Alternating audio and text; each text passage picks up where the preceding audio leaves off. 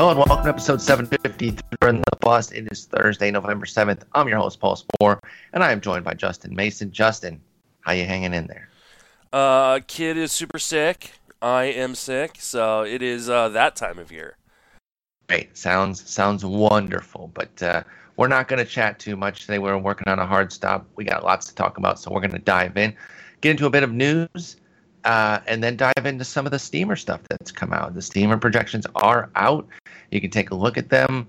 We're going to look at hitters today, some of the leaders at different categories, and then some interesting players, just some guys who were really interesting just in the season that we had and what they might be able to do, according to Steamer at least, in 2020. But let's start with something that's making some big news.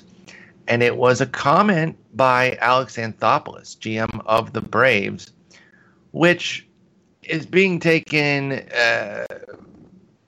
very poorly and kind of like we kind of always knew it, and now here we are. Basically what he said was, every day you get more information, and we've had time to connect with 27 of the clubs. Obviously, Astros and Nationals being the World Series, they were tied up, but we had a chance to get a sense of what the other clubs are going to look to do in free agency and who might be available in trades. So that is being looked at as basically collusion. And the MLBPA, thank you. Okay. I am struggling to see it as big of a deal as it's being made. Would you not, when you're saying, hey, is Johnny Two Cents available? Yes, we're going to be looking here. We're going to get some backfill here on the market. Like, obviously, I don't want teams colluding and holding down prices, and the last free agency was awful, and it needs to be fixed. I'm not here to suggest that. To me, this comment, I don't necessarily see it as the smoking gun that others do of like, here we go. This is we've exposed them. He's telling on himself. Would you not talk to teams about? Yeah, I mean, if I am the Tampa Bay Rays and I'm talking to the Braves about a potential trade, I'm going to say, hey, I'm looking for a starting pitcher. Is that collusion? No. Yeah. Now, do these teams collude? For sure. So see that I guess that's the thing, is that we know it's happening. People want this is the best to be the evidence gun. We've gotten. I think this is overplaying the hand a little bit. It is way overplaying. I guess that's where my point is. And so I don't want to take away from the fact that I don't disagree with the notion that teams are on the same page with stuff and really manipulating the way the free agent market's working now, so they can have it both ways, where they pay guys on young deals nothing. They star out, they're great, they go to free agency, and then they say, well, now we're not going to pay you for stuff you've already done. And so they're winning both ways. I'm not going to sit here and pretend that that's not the case, because it is, and it's garbage. This does not reach the problematic levels that it's been purported to. He did issue a statement last night in advance of the general manager meetings. I called around to the clubs to explore the possibility of potential trades. At no time during any of these calls was there discussion of individual free agents or the Braves' intention with respect to the free agent market. To the extent I indicated otherwise during my media availability on Monday, I misspoke, and I apologize for any confusion. So, yeah, he's being hammered over it. Yeah, no, this is dumb. It's you don't investigate a murder by locking up the first person you see spit in the street. It's just dumb. Yeah, it seems, again, overplaying the hand. It seems a little bit much there, but we'll keep an eye on it in case anything else comes of it. However, or tangentially, I should say, there are now rumors that Atlanta is making Madison Bumgarner a priority. Something that they were rumored pretty heavily during the trade deadline as a potential landing spot for him, and then your beloved Giants went on a big run and made it difficult to really justify making a lot of trades, and so they ended up keeping him. He's of course been given the qualifying offer. He's not going to take it. He'll be able to get a multi-year deal. The Braves being the closest club to his North Carolina home, we use a lot of that to kind of figure out ideas of where guys may go, and it can definitely work. I'm not suggesting that it can't.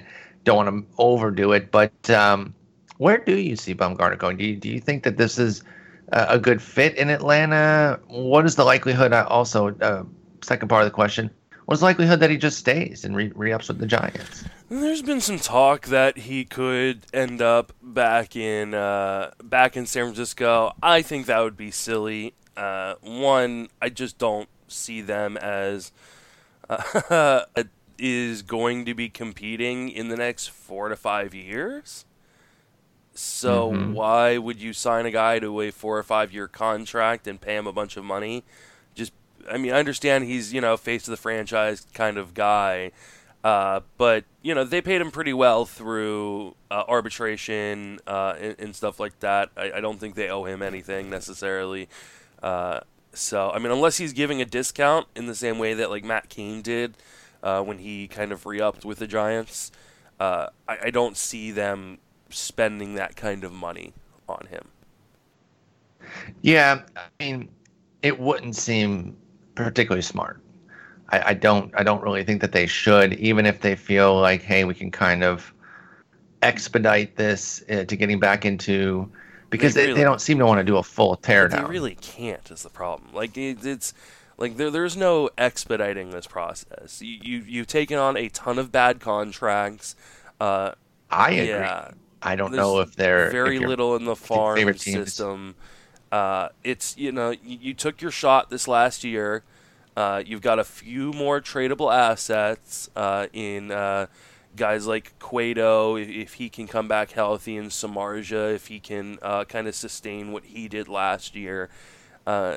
Maybe even Crawford or Belt. Obviously, his contract I think is too bad to trade at this point, and so is Longoria's. But try to trade those guys off, continue the rebuild, and all that jazz. So I just don't see there being a point to getting your ace. I agree. Again, it still wouldn't surprise me, which is the dumb part. I guess I just don't know what to expect with this. I think he's going to end up in Atlanta. It's close to home. It's a good fit. Yeah, they need that kind of frontline starter. They're not going to be in the race for a guy like Strasburg or Cole. So I think this is kind of no. They should be. They should be the ones who are paying Cole a whole boatload of money. They've got a young team with cheap talent. They don't have a awful payroll. They should be going after Cole. Cole's really their next step towards the World Series. But Bumgarner's, a poor man's guy. He's not a bad fit there. Bumgarner, Soroka, Foltynewicz, Fried, and then figure out the fifth with Bryce Wilson, Kyle Wright, Ian Anderson, et cetera, et cetera. Not too bad, but I agree. Going for Strasburg or Cole to really get that bona fide number one ace would be in Atlanta's best interest. Let's stay in free agency talk here with Howie Kendrick drawing some interest from Tampa Bay and Miami. This kind of fits as far as those two teams being penny pinching teams, and Howie Kendrick not making a lot, coming off of a brilliant year as a part-time player, 370 plate appearances with a 344, 395, 572 line, 17 homers. He was awesome. Obviously, he won't be that good. Again, I don't believe so. Maybe, but it's unlikely. But he's always a solid bat. He's just a solid bat. Definitely seems like he would fit something that Tampa Bay likes to do with both the cheapness and ability to bounce around. Prospects. Well, yeah, also that. But it's kind of the perfect fit for them. As far as Miami, they're just looking to fill in. And as far as his fantasy prospects for Kendrick, Miami would probably be the best movie. Play more, play full time or close to it. So if you wanted to see him do that, then you're probably rooting for Miami. Miami sounds good to me. Tampa Bay sounds good to me only because let's free Carter Kieboom. Yes, for sure. And, it's really going to be interesting to see. Obviously he's not anywhere near the level of Rendon or Strasburg, but he was a World Series, a playoff hero for sure. And so they have three playoff heroes. Who comes back? Who doesn't? And we'll see if Kendrick ends up going back to Washington. I don't think he will. I tend to agree with that. We'll see if he goes to one of the Florida teams. Steamer has him at 299, 354, 478 in 407 plate appearances with 14 homers and 4 stolen bases. That's a nice little plug-and-play player, right? With the limited playing time, though, it really does have to be a deeper league. I think you start with Kendrick in 15-team mixers and have to get deeper from there. I just don't know that you can do it in 10 and 12 teamers. Yeah, it'd be real difficult to roster. I mean, unless you have a real deep bench in that 12-teamer, I think he's kind of a plug-and-play guy. You lose your second baseman, and you need to grab someone off the wire. Yeah, Kendrick in like a 10-12-teamer is that guy who ends up on 7 teams throughout the year, just rotating him on and off. You fill in at your first base. I fill him in at second base for a little while. Somebody fills him in the outfield. I don't know if he qualifies there, but he's recently had like triple eligibility recently. So we'll see what he has next year. But that's the kind of guy that Kendrick is. Never quite good enough to keep, but can be a Band-Aid for you for a couple weeks at a time. Let's move into Steamer and get a little bit deeper here with the hitters and talk about some of the projections that they have for leaders and then some of the interesting players that we saw in 19 and what they could do in 20. Let's start with the leaders. Now, this probably won't surprise folks, but I was a little surprised because I didn't do Steamer 600. I just did regular Steamer, and they had Giancarlo Stanton leading with 52 homers, well clear of the pack, with Mike Trout at 44. And I guess, obviously that's projecting a full rebound of health and just pure excellence for Giancarlo Stanton. Where do you stand on that? And what did you think when you saw a 52-122 type of season here, but the home run leader for Stanton?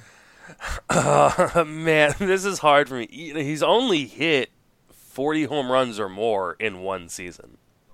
The MVP? Yeah, that's it. I mean, other than that, he hit 38 the year after, and then 37 in 2012 and 2014. So, and the bugaboo for him has always been the health. Can he stay on the field? And this year, it wasn't a matter of a bunch of fluke injuries like we've had in the past with him. It was just a bunch of injuries. Which makes me very scared to draft him in the second round for my main event team again. See, and that's one of the things about Stanton. It's like the price is cheaper, but it's certainly not cheap. Is kind of the distinction I would make for it. It's not bad though. And that's so, the thing. Like it's not. I took him in the Pitcherless Experts mock. Where'd you get him? I want to say I got him, or actually no, it wasn't. It's not that one. It was the magazine mock that I did the other night. I'll have to see where I got him. So I got him cheap. He went 54th in ours, 5th round to Eno, which I took him. It's actually better. I took him 55th, and this is a 15-team league. So right there where Eno got him. Okay. You know what? I thought his price was a little bit higher. Going off the top of my head there from what I thought, and I'm wrong. So, he was 55 average in the 2 early mocks. Okay. It looks like Stanton is actually coming with some discount, and that's a pretty solid discount. I actually think that there is some reason to jump in there. I'm more interested now. Yeah, I think that's the thing. If you can get him at the kind of discount. Now, he went in the 3rd round of my Pitcherless mock. I can't do that. No, and that's a 12-teamer. So, I mean, let's see, 1, 2, 3, 4, 5, 6. He went 6 pick. So he went pick 30 in my in my Pitcherless mock. That I can't do.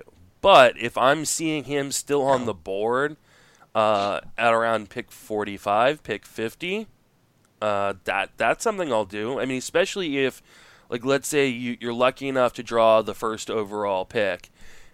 You grab Acuna, and then you can grab Stanton and a starting pitcher on the turn when it comes back to you for 2-3. Like, I like that start. Yeah, I can get behind that for sure. There's just risk involved. And, definitely, but at least there is actually some pricing of it into the draft cost now, which again I feel like hasn't really been the case in recent years. I feel like a lot of times with Stanton, it's everyone, everyone's ready to still pay the premium, and so okay, yeah, that works. And again, 52 homers to lead the league is the projection. That's pretty interesting. And we'll see where it goes. I will say this though: the second that we've been talking about this a lot with certain guys. The second that he's clubbing spring training homers, that price is surging. I don't even know that he. So let's play that out. I don't even know that he needs to club spring training homers. I think if he is completely healthy, I guess just playing. I mean, it's gonna be the same thing with, I think, another guy we're gonna talk about. We're gonna talk about next. So here's a good transition. Mondesi. Like, if Mondesi is healthy coming into spring training, his price just jumps through the roof. Oh, for sure. And he's projected to lead the league with 45 stolen bases. Second is Trey Turner. So the homer and stolen base leaders have a little bit of a gap between them. I didn't even mention, I don't even have written down the second place in runs and RBIs because it's so close. But with these two, I purposely wanted you to see the second place because it was such a big jump there. And Mondesi, of course, is dealing with the recovery from labrum surgery on his shoulder. And, there is some concern of the Mike Matheny effect, which we've discussed. You can check out previous episodes for that. 45 stolen bases. I agree with that as well with regards to the second that he looks healthy out there. Even if he's not ripping a bunch of bases in spring, up goes the price through the roof here. And let's see where he went. He went with the last pick in the 4th round of my league. Where did Mondesi go in your pitcher list? In my pitcher list, I believe he went pretty early. Oh yeah, he went to Alex Chamberlain, the 9th pick or 10th pick of the second round. So okay, but he went much later in that. In the magazine mock, I can't remember exactly where, but it was like one of those where he was still on the board. Unfortunately, it was scheduled at a time where I have to pick up both of my kids from different daycares. So Fangraphs' own Mike Warner helped me out. He did the draft for me while I was on the phone for him for the first hour. Okay. So that's very helpful. So but he kept going. Mondesi's still there. Mondesi. And you're like, no, I'm just not doing it. I've said I'm not taking him in an early draft, especially a magazine draft. So for those who don't know, these magazine drafts are done super early because it takes time to print, right? They've got to format the magazine, then exactly. Print. So, when you see a football magazine, the mock draft is done in May or June. Exactly. You see a baseball one, and they're being done right now. Being done in late October, early November. By the time these magazines get released in late January, early February, you can look really stupid. And that's one of those guys where I feel like I could look really stupid, and so I just stay away from them. Yeah, we've just stated basically as a general rule here that we're not drafting Mondesi until the spring. If we get any shares, they're going to be spring shares. I'd rather pay the higher price with some certainty than take the risk that that I just don't get those, because when you draft him, you really lay off on steals. So, with someone like Stanton, you never lay off on power. So yes, losing him is difficult, but if you click on a Pete Alonso, the next version, of course, but those I'm sure there's plenty of people who drafted Stanton and Alonso, and when they didn't really get anything from Stanton, it was covered by Alonso. And you can find that mid-round power bat who does more than expected. Franmil Reyes hits 44 next year or something. He would cover your Stanton pick. Obviously, you'd love to pair the two, but you can have coverage. You don't really draft to cover Mondesi. You kind of take him and then get maybe one more steals guy if and then a he's bunch of awful, or if like we talked about, I think in the last episode you and I did, the fact that Mike Matheny has never had a guy run wild on his team. Yep. Now, some people point to the fact that he just has never had that kind of player. Which is fair. So we will see. This is the test, though, right? Because if he doesn't... in 6 years of managing, he never had a player steal more than 25 bases. Tommy Pham was the most in 2017, stole 25. That's it. Like, that's a large sample. It really is. And I can't think of who, there may not have been someone as fast as Mondesi, but I'm sure there were some burners there that they could have gone for. Coming in off that first contract, I mean, he was a guy who had stolen bases in the past. Colton Wong is always pretty fast. I mean, Colton Wong is one of the few guys that have stolen 15 under Mike Matheny. Mm-hmm. So I have a really, really hard time believing that he's going to let the guy, have 50 attempts. Yeah, I think that's a valid concern to at least keep in the back of your mind there. The health is the real issue. I guess just checking it on the sprint speed, Colton Wong, not that fast. Capable of running though, and has been stifled by Matheny. So we'll see what he does. Let's move over to runs. Not terribly surprising here. Mike Trout, 120. He's elite. I hear he's pretty good. Yeah, he's elite, and so despite not being on the best team, just his ability to constantly get on base, they like him to lead the league in runs. I don't know if there's a whole lot more to say there. He's got a 2-run lead over Mookie Betts. Mike Trout, do you think you would draft him? Do you think he's good? It's so weird to me to see him, because NFBC started their drafts on Tuesday. Their first few slow drafts. And it's so weird to see people screenshot the beginning parts of their slow draft, and Mike Trout is not in the top 2. I know. You see him a lot at 2 and 3 a lot. It's just a weird feeling. So I mean, I don't even know that I believe, I'm not dead set that he's not going to run again either. I know that he really slowed down this year with the injuries that he had. Manager, though, I mean, it's not like Madden runs. But if he's fully healthy, and if he put up 25 again, it just wouldn't be that surprising. But 44, 120, 113 with 14 steals and 296, that's still a viable number one if you want to take him. So that's Mike Trout. RBIs is standing at 122. We already discussed him. Batting average. Now this continues to kind of be an interesting one every year. Move on to batting average. I just want to point out with Mike Trout, his projected WRC plus 172.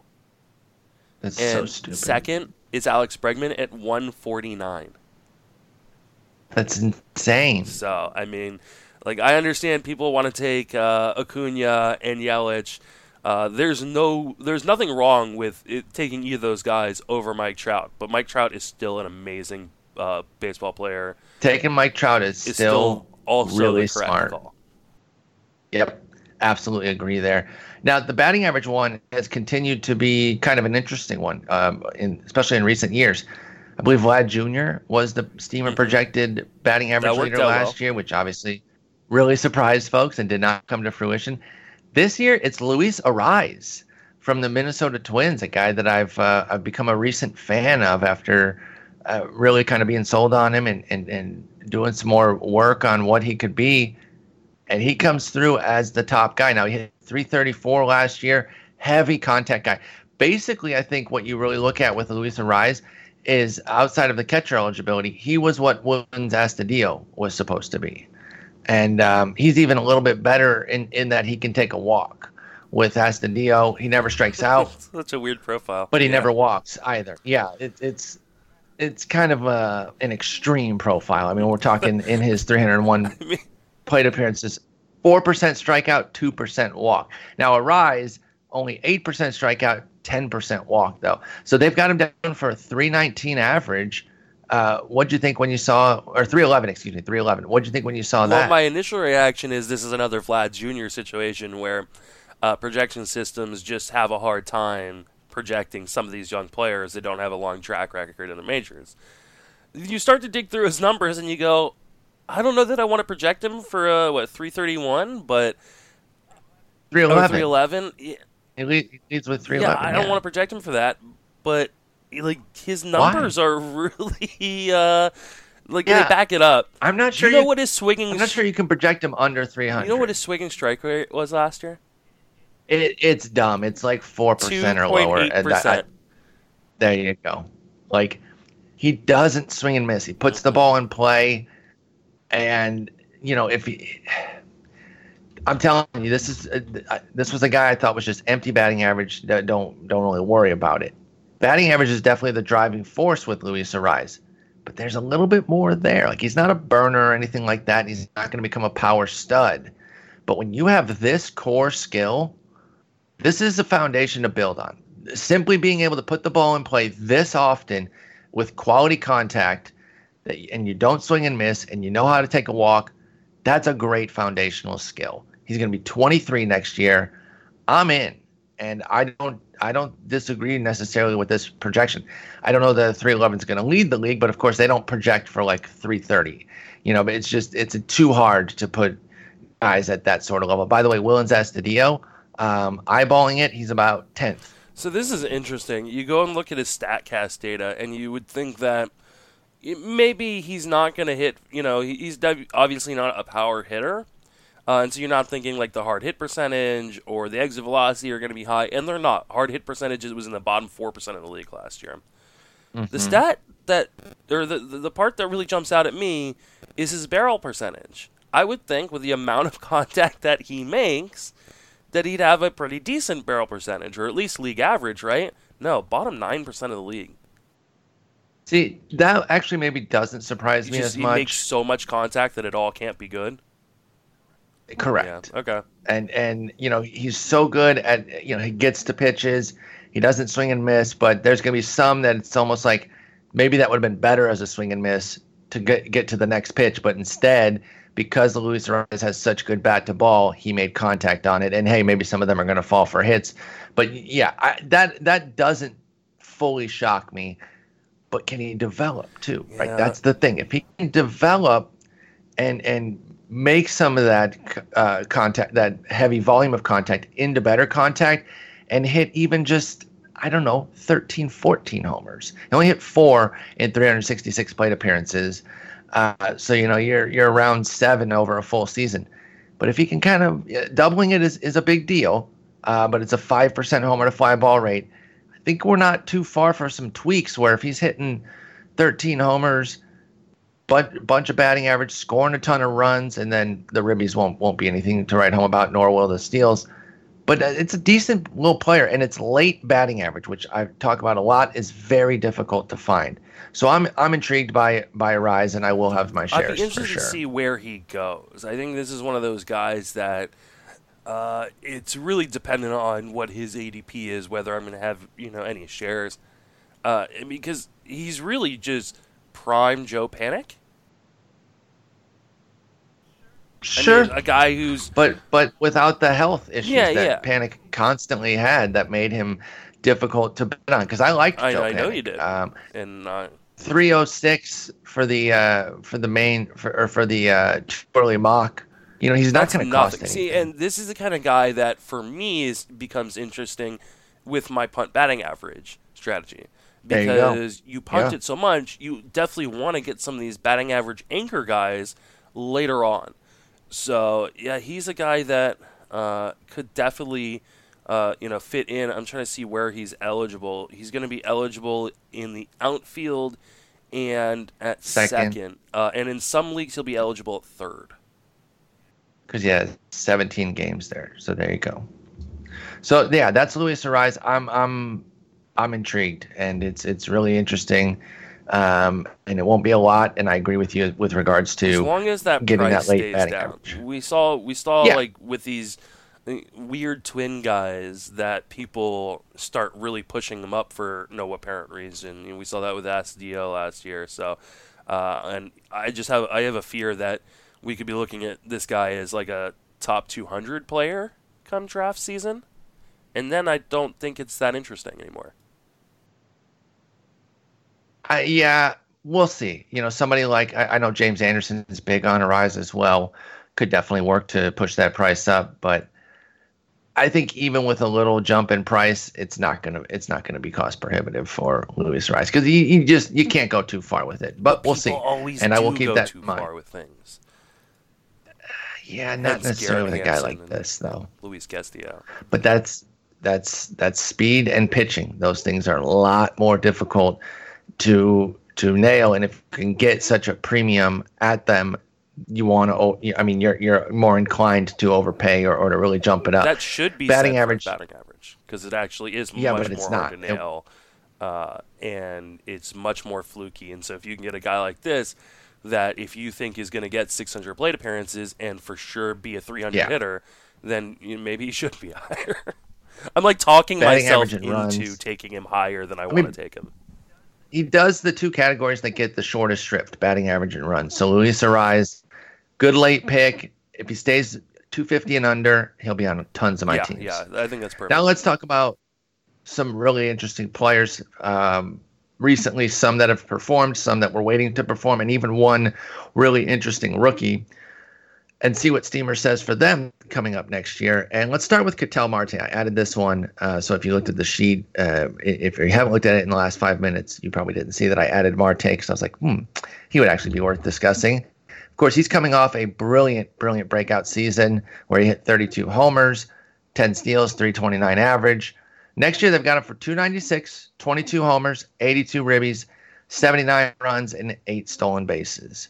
Just still pretty darn good. Like even as a regression, I don't really have a problem with that. I feel like that's pretty fair. I don't know that it would necessarily make Marte worth the price that you have to pay right now. That's the problem. So how do you balance those two factors? Like first off, what do you think of the projection? And then what do you think of it related to the price that we're paying for Marte right now? I think it's interesting. I'd love to find out why he's projected to only hit 22 home runs coming off. I mean, is this a matter of they think the ball is going to be less bouncy? Is this a matter of the health? Because that's my biggest concern with him. It's a matter of going from 14 to 32 and being careful not to just say, well, this is his new level. I mean, they project him for 150 games. If he gets 150 games, I think he's hitting like 27, 28 home runs. What health issues has he had? Did he end the year with like a back issue? Diagnosed with a stress reaction in his back. Was shut down for the rest of the season. Yep. And he ended the season. I don't like back issues. We've talked about this before. Yeah, I don't either. I don't know. I'm not that concerned. Yeah, it's just something that's kind of taken him off my early boards. I think it'll be a lot like Mondesi. And I don't want to pay that price until I know he's healthy. So he comes back in spring training, pitchers and catchers report, and good reports are coming out, then I'll be back in. But until I get some reports on where his back is at, and that's the hard part about kind of the late fall, winter months, is we don't necessarily get a ton of really good information on what players are doing and how healthy are they and things like that. So unless it's really bad news. Yeah, that's true. Usually the news that comes out is worse because they're going to get a procedure or something to that effect. And so we'll see if anything like that happens with Ketel Marte, but hopefully not. But yeah, this projection, I think makes sense. Shaving off 10 homers is probably prudent, and then if you feel he can beat it, then that works. I've talked about this repeatedly, but I'll mention it again. I still think the speed is there to do more than this. The 10, the 6, the 10 that he's done the last 2 years, and then the 8 that they haven't projected for. It's really just a matter of if he wants to, and I don't know. And then, of course, your back concern with Marte would come into play there too. If that is something that crops up at all, he'd be less inclined to run. Although his speed did fall off last year. The 2 years, 17 and 18, he was really speedy, and then this past year, he did fall down a bit. So okay, I'm keeping an eye on that. He lost almost a foot of sprint speed. Wow. But even there's first of all, I will say this. So the blazing speed isn't there, or wasn't in 19 for Marte, but guys with 27.9 feet per second sprint speeds, plenty of them have great stolen base totals. It's not always the blazing speed. But at least that isn't still there, just wasting away. That he could be better with it. I still like Ketel Marte. I just am worried about the price. I'm a big fan of the player. Dual eligibility though too, second base and outfield, and second base kind of sucks. Yeah, second base isn't great. So yeah, I'm gonna be cautious early on in drafts. So I think that's where I'm at. He went early fourth round in my league. I think the 38th pick. So that's high. It's expensive to get Marte. If you want him, you're paying. He went later than I expected him to go, I believe, in mine. So much that I can't even find him. Oh, no, he went third round. He's never been taken. He went third round there in your league? Yeah, so kind of end of the third round to Al Melchior. So I don't think I could do that right now. It's expensive. Maybe, especially in a 12-team league. Yeah, I just can't do that right now. There's just too much good talent. Well, I mean, yeah, it's tough. It's tough, and your concerns about the back are not unfounded. And so we'll see what goes on with that if we can get any news. Let's move on to the next guy here because we are on a time limit. We might not get to all these, so I might shave a few here in the middle. But Aristides Aquino is interesting to me, and for a full season, the Steamer likes him to go 240 with the batting average, but 34 homers, 85 ribbies, 72 runs, and 8 steals. He's got a little bit of chip and speed that I think kind of makes him interesting. He stole, I think he was 5 for 5 in his limited time in the majors, which is really, or 7 for 7, excuse me, in just 225 plate appearances. So maybe the 8 is selling him short. You don't just extrapolate the 7, but I think, giving him almost 400 more plate appearances and just 1 extra steal is a little light for me. But the 34 homers, 85 ribbies. What do you think of Aristides Aquino? I always love stuff like this, and similar thing with Mondesi. When you see a guy have these kind of numbers projected, and then you see him projected for a 93 WRC plus, always makes me laugh. So. Well, I mean, it's that batting average, and LBP subsequently holding it down. I have a hard time buying into this. This line.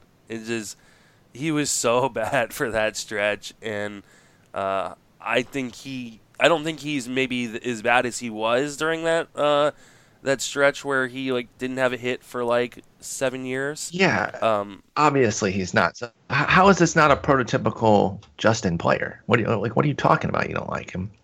Don't you like the Gallos and the Franmil Reyeses and the Hunter Renfroes of the world? Why not?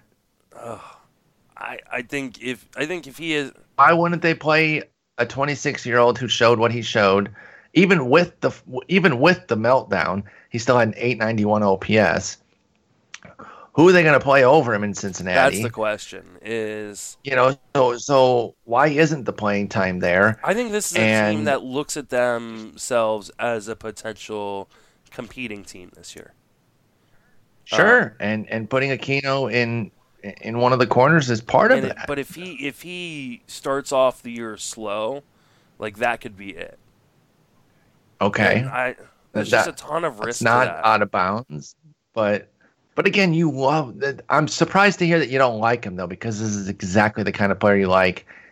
Will Myers, you're a fan of. But there isn't I guess Will Myers fell off completely, but he struck out 27% with a 7% walk rate. That's in line with these slugs. With the average, is may suck and stuff like that, but we had a pretty good idea that we were at least going to get power and speed from Will Myers.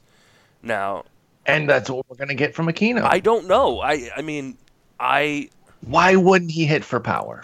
Because he's not playing. If he struggles, I don't know why. If this is a team that wants to compete and he struggles, they're not going to play him. Yeah, they will. Because unless somebody emerges that clearly takes it over, they will. Look what they did. Look how they kept playing the guys in their offense the beginning of this year when nobody could hit their way out of a wet paper bag. I don't think this is somebody they give up on after 3 weeks. even if it's a bad 3 weeks for Aquino. You haven't named the one reason that you can get off the hook here, because I'm really holding your feet What's to the the fire price? on this. This is such a your type of player. There you go. That's the only thing that I'll hear from you. Otherwise, you're totally contradictory. No, I'm not. to There's a ton the of players risk that you love. here. You love risk. These are the players you I do love, not. dude. What are you talking about? Yes, you do. Joey Gallo, Will Myers, Hunter Renfroe, Franmil Reyes, all these type of players. They don't have the kind of risk that Aquino has. They have playing time. And I know So no. There's a difference between not Hunter Renfroe and Franmil Reyes did not have any guaranteed playing time. that's fair there with those guys. But I wasn't in on those guys coming into the or Franmil I was. Renfroe wasn't. Yeah. Okay. But you were in on the bigger risk, to be quite honest. Renfroe had the more established playing time. But okay, so the price is where I'll let you off the hook a bit. Because the player type, I think you're crazy for pretending that he's not right in line with your player type. 2 early mocks, pick 118. That's pretty high. I don't think he's gone in my draft yet because we're slow as hell. What round are you guys in, by the way? We're in round 6. Okay, well, you guys are even slower than us. Oh, no. We're in 8. Okay, yeah, we just started 7. And listen, I'm not. I sound like I'm really bad. I'm not losing today. my mind. We're in 11. There you go. That's my Let me see if point. he's gone. But we're in 7, and again, I'm not usually one. I don't sit there and like bang the drum and crush everybody that's not picking. We're just moving slower. I crush plain and simple. I know. Some of you guys get into slow mocks and then cry when it's slow. Which, I totally get yet? it, but there's especially things like TGFBI. People got really upset at other people. There's no actual, especially when you're in a league with an overall. There's no benefit to finishing first. Exactly. There's actually a benefit to finishing later because you're getting more information. More information, exactly. So shut the hell up. I know we want to make picks, I get it. But some people will get so nauseating about it that I almost want to slow down. Now I don't. When my pick's up, I make my picks. The only time that I'm late is if I'm busy and I truly don't see it. But I would never just let a pick sit or anything like that. But it gets so frustrating. So we're just a little bit slower. So he's going to go cheaper. I think the 2 early mocks are setting a false price. I don't think Aquino's going to go that high. And I think if you just look at it, down because you got to remember we were in the beginning of September when those were going on. Bingo. And they moved pretty quick. Two of them where he went 83 and 86, and none of the others did he go higher than 124. So I think Aquino's going to be more of a 120 to 150 pick. I just can't do it. I was going to say, does that bring you back into the fold? No, I do. I believe there's so much risk that things could just... Now, obviously, I don't believe he was the player that he was in the last month of the season. But I mean, that huge start to his career, isn't what he is either. No, I mean nobody's that though. You start that electric, it's incredible, and outside of maybe a top pedigree Acuna type, if he had started on fire like that, or Trout, that's one thing. Was but not Aristides Aquino. If it was 240 with 25 home runs, I'd feel a lot better about that projection. 35 is so, especially if we are going to get regression in the ball. But I don't think this projects for that. They have to kind of use, because they're using the 19 numbers, so that inherently includes the ball. I don't know. I believe in the power, and I actually think there's a speed contribution. I don't love the price for Aristides Aquino, but other than that, I actually kind of agree with the projection, save that I would actually add 4 to 5 stolen bases to make it even better. And maybe, back up a couple homers if it's more of 30. Because he has some real speed. He has a few double-digit stolen base seasons in the minors, and he went 7 for 7 in 56 games, and he was 5 for 6 in the minors. So he had 12 this past year in 550 plate appearances. Why would I give him just 8? Actually, I'm going to agree with you because I just went and looked at his where his stolen bases came from out of the batting order, and it's probably where he's going to be, which is fourth. So I feel like he's a nice contribution guy. Similar to like a Juan Soto, where you look up because you're not that's not what you're getting him for at all, and then all of a sudden you realize that your Aquino went 12 for 14 on the bases, and you're like, oh damn, okay, sick, thanks, dude. And so that's where I'm getting at. Okay, let's move on to Byron Buxton, somebody you'd probably take instead of Aquino because they're being drafted in a similar area, and again, contradicting the crap out of yourself. He's gonna, as long as he's healthy, he's gonna play. But he's never healthy. Stop. He's gonna play every day as long as he's healthy. I understand you're talking playing time risk with Aquino if he flops, but there's playing time risk with Buxton because of health, and you know damn well that it is. I'm not gonna be in this year either because the price somehow went up. So what do you mean somehow? Because the clowns like you who just never stop buying on this guy. Look, I get it. The skills are dynamic. Last year was my first year buying it on him. And you got 10 and 14 for your troubles. Yeah, here's what they got. It started off really well, too. That's the hard part. 261, 20 homers, 73 ribs, 74 runs, 23 steals. It's an electric profile. Like, I get it. I love him as an idea. As an idea, right? Yeah, the idea that if he could magically reach these 550 plate appearances, how sexy could it be? But just the injuries just continue to pile up. He's only going to be 26. I get it. Somehow I don't understand. I just don't get how these projection systems work sometimes. How do you project him for 602 plate appearances when he's never had that at the major league level?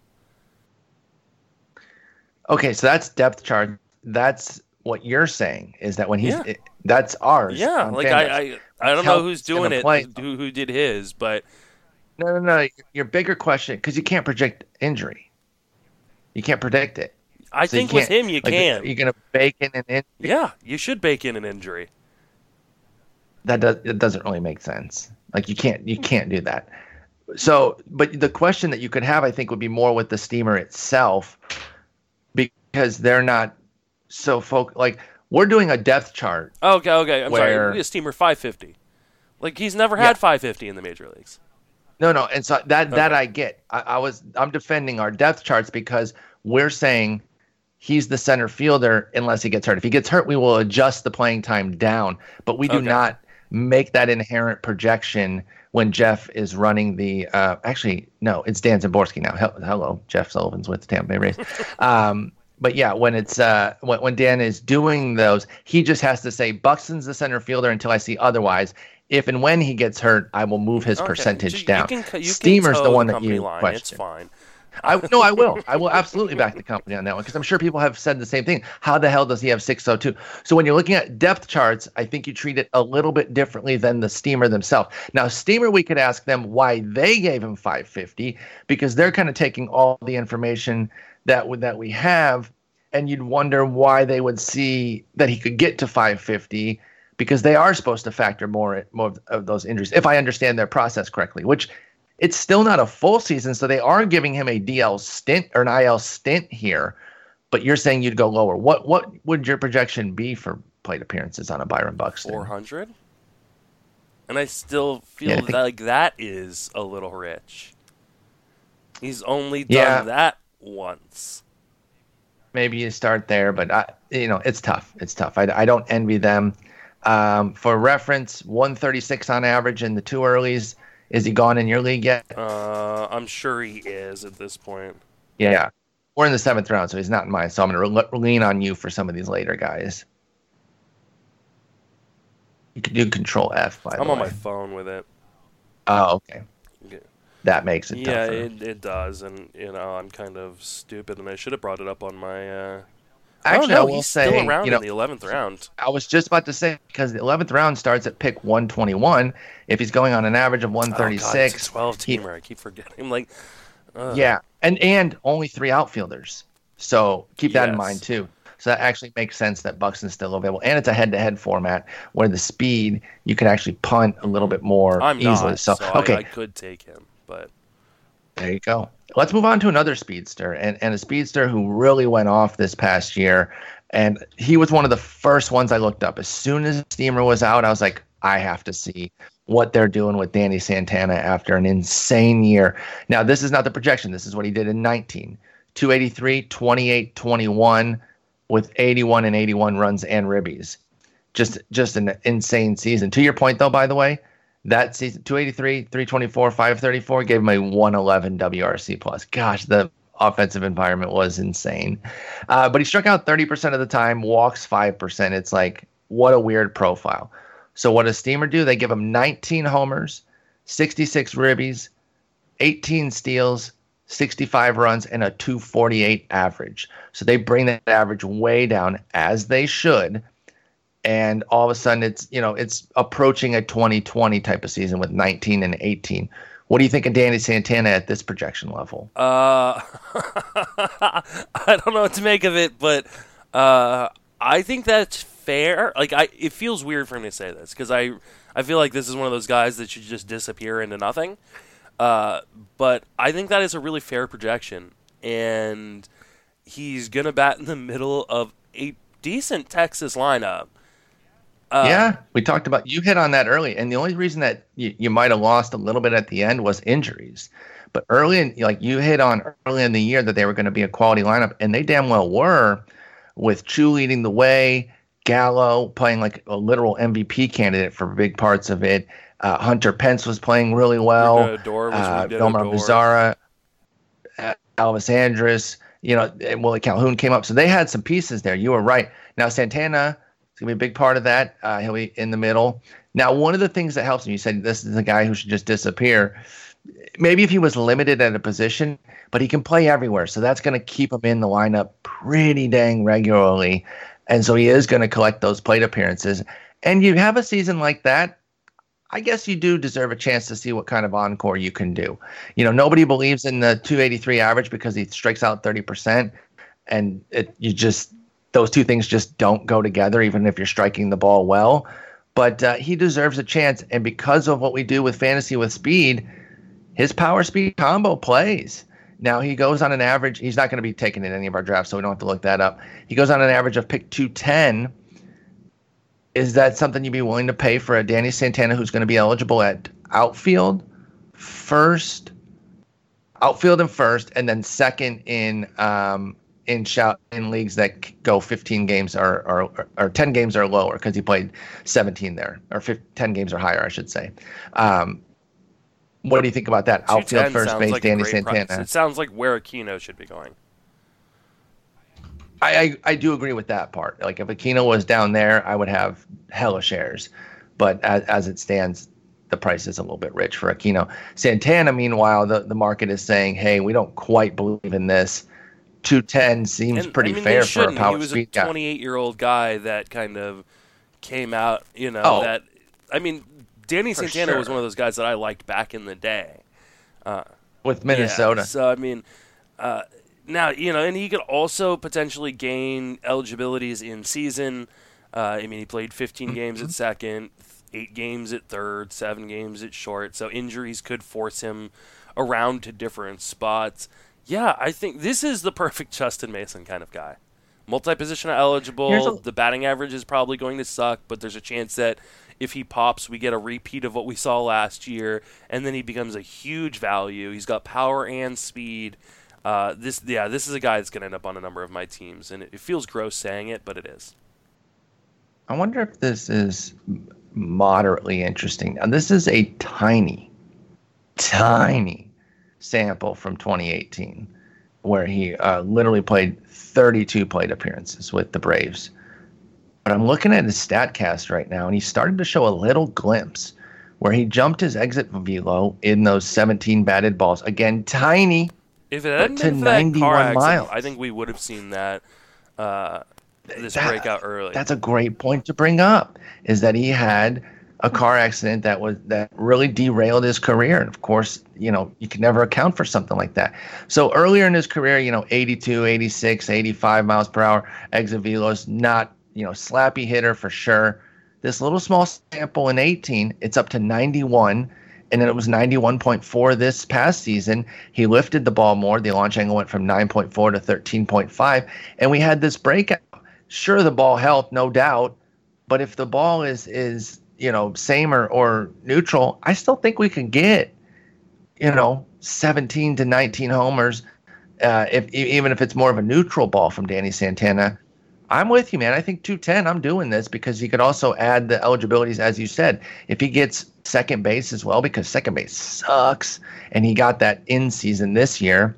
And again, if you play Yahoo, he already has it. Yeah, sign me up for Santana. All right, let's do one more here, and I'm going to get rid of the next two. And I will also say one of the guys that we were going to talk about was Luis Robert, but just listening to the first 10 minutes of Launch Angle Pod, which our own Jeff Zimmerman's on with Rob Silver and Van Lee, they got into that. So go listen to that podcast, Launch Angle Pod, and hear them discuss where Luis Robert is and everything. And I want to finish with you with Lourdes Gurriel Jr. Because one of the things that I've noticed when I've been kind of looking at him is you add his 2 seasons together, it's basically a full season at this point. And it's a 31-85, 7, 279 with 82 runs, quote unquote, season.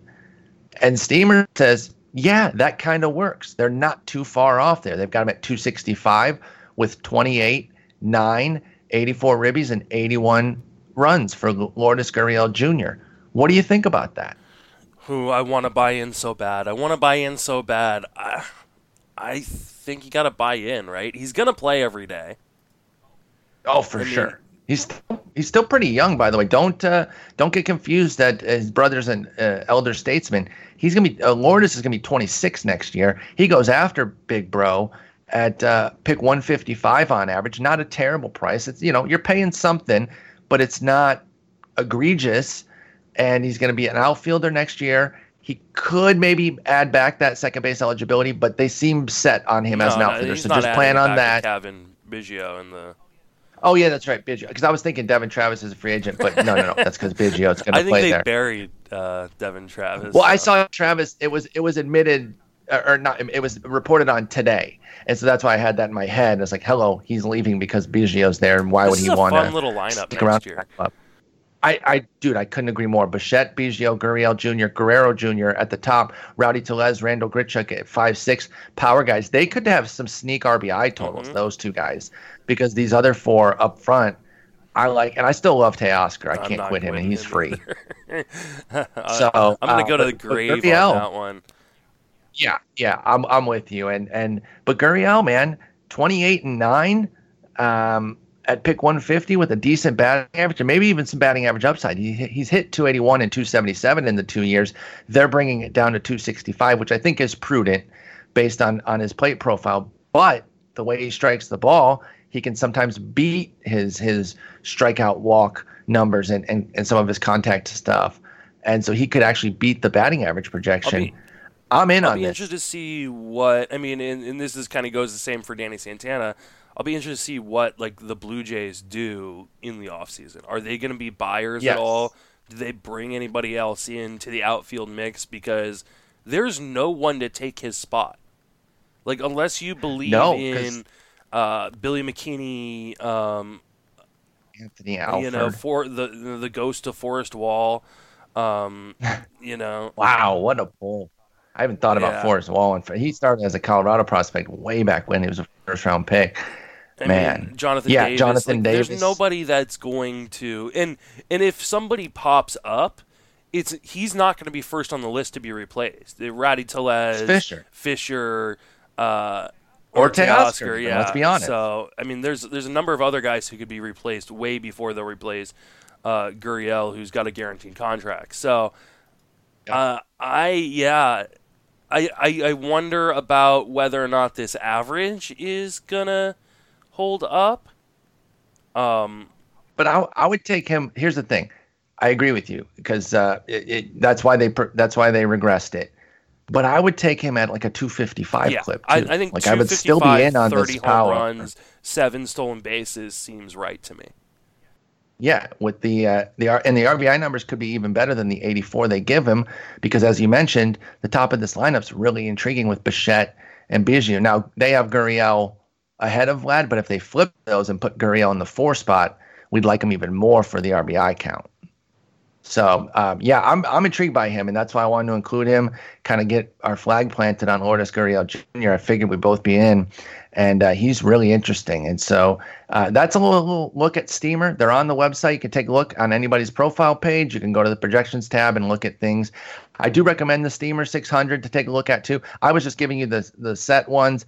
But as Rob Silver notes, playing time projections are very difficult at this point. So if you just want to give everyone 600 and see where the skills are at, the Steamer 600 is a good thing to look at. Maybe next time out, you and I can talk some pitchers who might be interesting. Sounds good to me. All right, man. Well, I think I'm getting you out right on time here, and we'll talk next week. Take it easy.